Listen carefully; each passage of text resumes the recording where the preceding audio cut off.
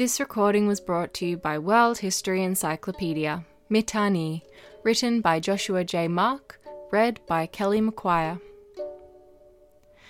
The kingdom of Mitanni, known to the people of the land and the Assyrians as Hani-Galbat, and to the Egyptians as Naharin and Mitanni, once stretched from present-day northern Iraq down through Syria and into Turkey, and was among the greatest nations of its time, though today it is largely forgotten. Few records of the people themselves exist, but correspondence between kings of Mitanni and those of Assyria and Egypt, the Amarna letters, as well as the world's oldest horse training manual, and a treaty between the Mitanni and Hittites, give evidence of a prosperous nation which thrived between 1500 and 1240 BCE. In the year 1350 BCE, Mitanni was powerful enough to be included in the Great Powers Club, along with Egypt, the Kingdom of the Hatti, Babylonia, and Assyria. Beginning in the 14th century BCE, however, Assyrian incursions weakened the Mitanni kingdom as the Assyrian king Ashur-uballit I, ruled 1365 to 1330 BCE, annexed significant territories. Disputes of succession among Mitanni royalty added to the kingdom's difficulties, and this lack of unity made Mitanni easy prey for the Hittites under their king Suppiluliuma I, ruled circa 1344 to 1322 BCE, who deported large segments of the population and replaced them with Hittites. The Assyrian king Adad-nirari I, ruled circa 1307 to 1275 BCE, took the region and again deported segments of the population, replacing them with Assyrian subjects. His son and successor, Shalmaneser I, completed the conquest of Mitanni circa 1250 BCE, and his son, Tukulti-Ninurta I, ruled circa 1244 to 1208 BCE, defeated the Hittites at the Battle of Neriya, circa 1245 BCE, eliminating them as a power in the region and obliterating the now greatly reduced kingdom of Mitanni, which then became part of the Assyrian Empire. The Mitanni kingdom ruled over the northern Euphrates-Tigris region between circa 1475 BCE and circa 1275 BCE. The early people of the region have been variously identified as migratory Indo-Aryans or Indo-Iranians, and they have been even associated with the Semitic Hyksos, but their ethnicity continues to be debated.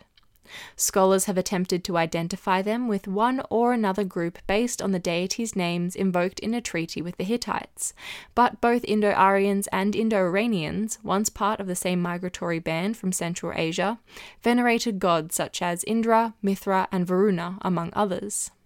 It is thought the ruling class were warriors known as Marianu, which gave the kingdom its name Mitanni when it was translated by the Egyptians as Naharin and Mitanni. The Assyrians knew the kingdom as Hani-Galbat, also given as Kani-Galbat, Hani-Rabat, and the Hittites referred to the people as the Hari, and their territory as the land of the Hari and land of the Hurrians, and so most modern-day scholars agree they were Hurrians. They used the language of the local people, which was at that time a non-Indo-Iranian language, Hurrian.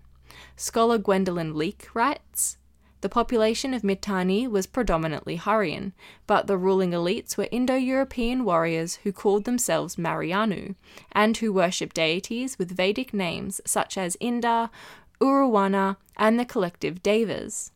This elite was to intermarry with the local population as the names of their children testify." The capital of Mitanni was Washukani, located on the headwaters of the river Habur, a tributary of the Euphrates. The name Washukani is similar to the Kurdish word Bashkani, Bash meaning good and Kani meaning well or source, and so is translated as source of good, but also as source of wealth. Some scholars have claimed that the ancient city of Sikan was built on the site of Washukani, and that its ruins may be located under the mound of Tel el-Fakariya near Gozan in Syria. Since there are few written records from the people themselves, however, any discussion of the kingdom of Mitanni eventually involves considerable speculation. What the kings of the people did and what other nations they interacted with is known, but nothing of the people's daily lives and religious beliefs. It is clear, however, they were a considerable power in the Near East beginning circa 1500 BCE. At its height, the Mitanni kingdom controlled trade routes down the Habur to Mari and up the Euphrates to Carchemish. They also controlled the upper Tigris and its headwaters at Nineveh. Their allies included Kizzuwatna in southeastern Anatolia, Mukish, which stretched between Ugarit and Katna west of the Orontes to the sea, and the Nia, which controlled the east bank of the Orontes from Alalak down through Aleppo, Ebla, and Hama to Katna and Kadesh in modern-day Syria. To the east, the Mitanni had good relations with the Hurrian-speaking Kassites, whose territory corresponds to modern-day Kurdistan. The lands of the Mitanni in northern Syria bordered eastern Anatolia to its west and extended east as far as Nuzi, present-day Kirkuk, Iraq, and the river Tigris in the east. In the south, it extended from Aleppo across to Mari on the Euphrates to the east. The entire region was fertile and allowed for agriculture without artificial irrigation. Herds of cattle, sheep, horses, and goats were raised, and the Mitanni were famed horsemen and charioteers. It is recorded that they were the innovators who spearheaded the development of the light war chariot, with wheels that used spokes rather than solid wood wheels such as those used by the Sumerians, so that the chariots were faster and easier to maneuver. Excavations of the Hittite archives of Hattusa, near present-day Bogaskale, Turkey, found the oldest surviving horse training manual in the world. The work was written in 1345 BCE on 4 tablets and contains 1,080 lines by a Mitanni horse trainer named Kikuli, beginning with the words, "Thus speaks Kikuli, master horse trainer of the land of Mitanni," and exhaustively describes the proper methods of training horses.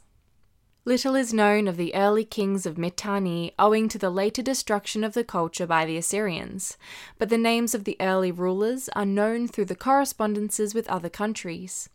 In the 16th century BCE, the most prominent kings seem to have been Kurta, his son Shutana I, and Baratana, also given as Parshatata.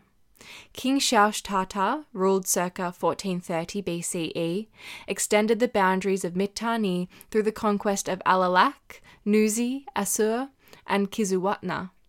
Egypt, under Thutmose III, ruled 1479 to 1425 BCE, defeated the Mitanni at Aleppo after a long period of contention over control of the region of Syria. The Mitanni king Artatama I reigned during the time of the Egyptian pharaoh Amenhotep II, 1425 to 1400 BCE, and Thutmose IV, 1400 to 1390 BCE. But little is known of him other than attempts at forming treaties with Egypt through marriages. His son, Shutana II, arranged the marriage of his daughter, Kiluhepa, with Amenhotep III, ruled 1391 to 1353 BCE, strengthening relations and helping Mitanni to consolidate power and secure its borders. Under Shutana II, Mitanni attained its height of power and prestige, and was listed among the so-called Great Powers Club, also given as Club of the Great Powers. This is a modern-day designation for the strongest nations of the region, including Egypt, Babylonia, and the Kingdom of the Hittites, of Anatolia, who interacted with each other through trade and alliances. Treaties and trade agreements have survived from this era and later periods, but nothing more substantial to give a clear picture of how Mitanni operated as a political and cultural force in the region. Other civilizations are well documented, but how and often when Mitanni interacted with them is far from clear.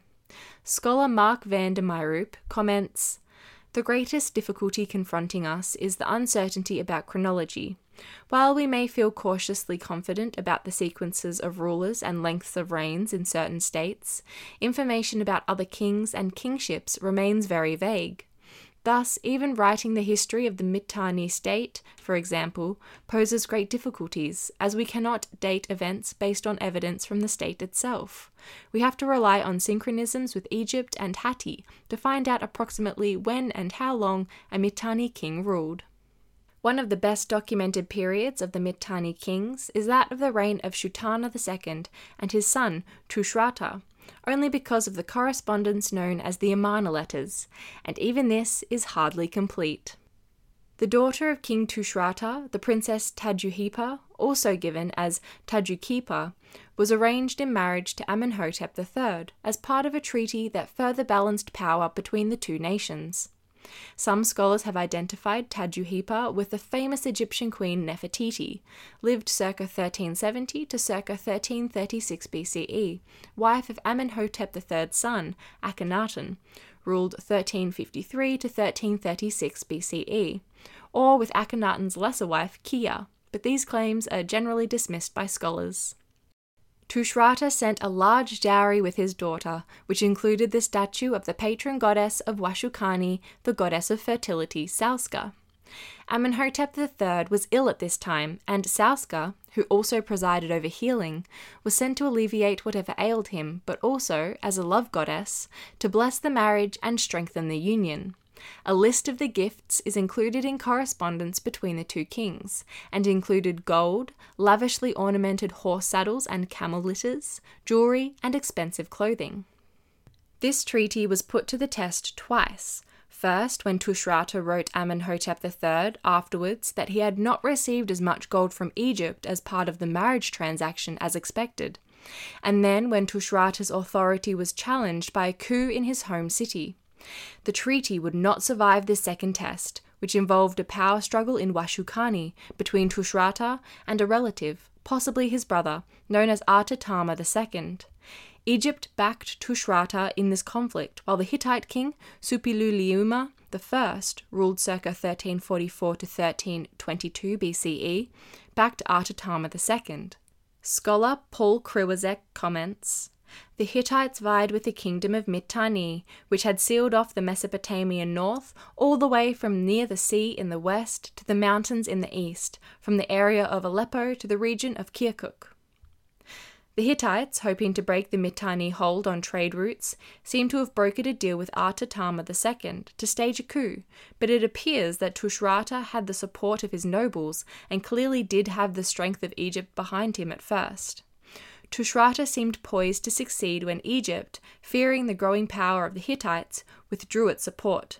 Suppiluliuma I, tired of diplomacy and now free to do as he pleased without fear of Egyptian reprisal, led his forces on Washukani and sacked it. Tushratta was assassinated by his son, perhaps in an effort to save the city. Following this conquest, Mitanni was ruled for a time by the Hittites through puppet kings who advanced their agenda. Suppiluliuma I divided the former kingdom into two provinces, with their capitals at Aleppo and Carchemish. The remainder of the region kept some degree of autonomy, though still a vassal state, and was referenced by the Hittites as Hani-Galbat. At some point, the region fell under the yoke of the Assyrian Empire. Exactly when is not clear, but possibly during the reign of the Hittite king Mursili II, ruled 1321 to 1295 BCE, and definitely before the reign of Tudhaliya IV and the Battle of Nineveh in 1245 BCE, which marks the beginning of the decline of the Hittite Empire. The Assyrian king Adad-nirari I left inscriptions telling of how an upstart Hittite king, Shatuara I, challenged his might, and so Adad-nirari I marched on Mitanni, crushed their forces in battle, and carried Shatuara I back to Ashur in chains, where he was forced to swear an oath of allegiance to the Assyrian ruler. While still an autonomous state, the kingdom now owed tribute and allegiance to Assyria, and was no longer considered an equal of the other powers of the region. Mitanni was further reduced during the reign of Adad-nirari's son, Shalmaneser I, ruled 1270s to 1240s BCE, when King Shatuara II of Mitanni rebelled against Assyria with the aid of a nomadic tribe known as the Alamu, around 1250 BCE.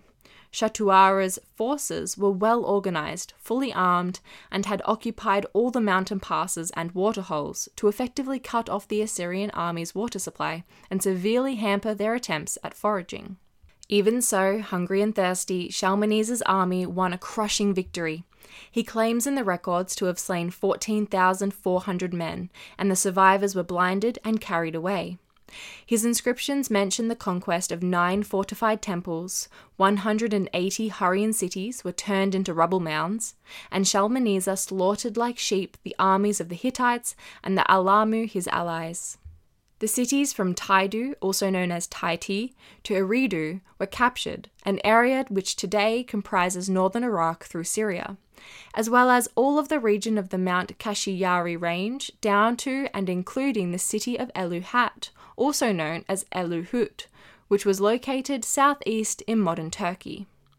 A large part of the population of the conquered regions was sold into slavery and deported. Shalmaneser's son, Tukulti-Ninurta I, defeated the Hittites at Neriva in 1245, ending their control of the region and absorbing Mitanni fully into the Assyrian Empire. Afterwards, Mitanni was forgotten as a political entity until archaeological excavation of the region in the modern day and the discovery of the Amarna letters in 1887. These letters, found at the site of El Amarna in Egypt, were the correspondence between Egyptian monarchs and others of the Great Powers Club, which, as noted, included Mitanni. The kingdom of Mitanni continues to pose problems for historians and archaeologists, however, owing to its complete destruction by the Assyrians. Even today, most scholars are able to provide only the briefest outline of the history of the kingdom and its culture based on the meagre surviving documents and artifacts, such as cylinder seals identified with the Mitanni. Scholar H.J. Cantor, for example, writes, "Among the states of the 2nd millennium BCE, the kingdom of Mitanni was one of the most artificial and short-lived. For a few centuries, certain areas of northern Syria, centering around the harbour valley, which neither before or after enjoyed an independent political union, were wielded into a single unit by a small ruling group, a dynasty of kings with Indo-European names, supported by a knightly class. Although the independence of Mitanni was only maintained by adroit manipulation of the unstable balance of power that was characteristic of the Near Eastern world in the latter part of the 2nd millennium, this state was yet sometimes powerful enough to extend its influence and hegemony beyond its own frontiers." Although Cantor goes on to discuss artifacts associated with Mitanni, his description of the state itself, as with other scholars, provides little more than a glimpse of what Mitanni may have been. Even though more is claimed to be known of Mitanni today than in the past, scholars are still working with essentially the same basic information they had in the late 19th and early 20th centuries. Until further artifacts or documentation are brought to light by archaeologists, this situation will remain unchanged, and persistent military conflict in the region continues to prevent efforts that could provide a clearer picture of the great kingdom that was Mitanni. This recording was brought to you by World History Encyclopedia. For more great articles and interactive content, head to our website at www.worldhistory.org. World History Encyclopedia is a non-profit organisation, so if you'd like to support our work, you can head to our Patreon at www.worldhistory.org/Patreon, or you can find the link for it down below.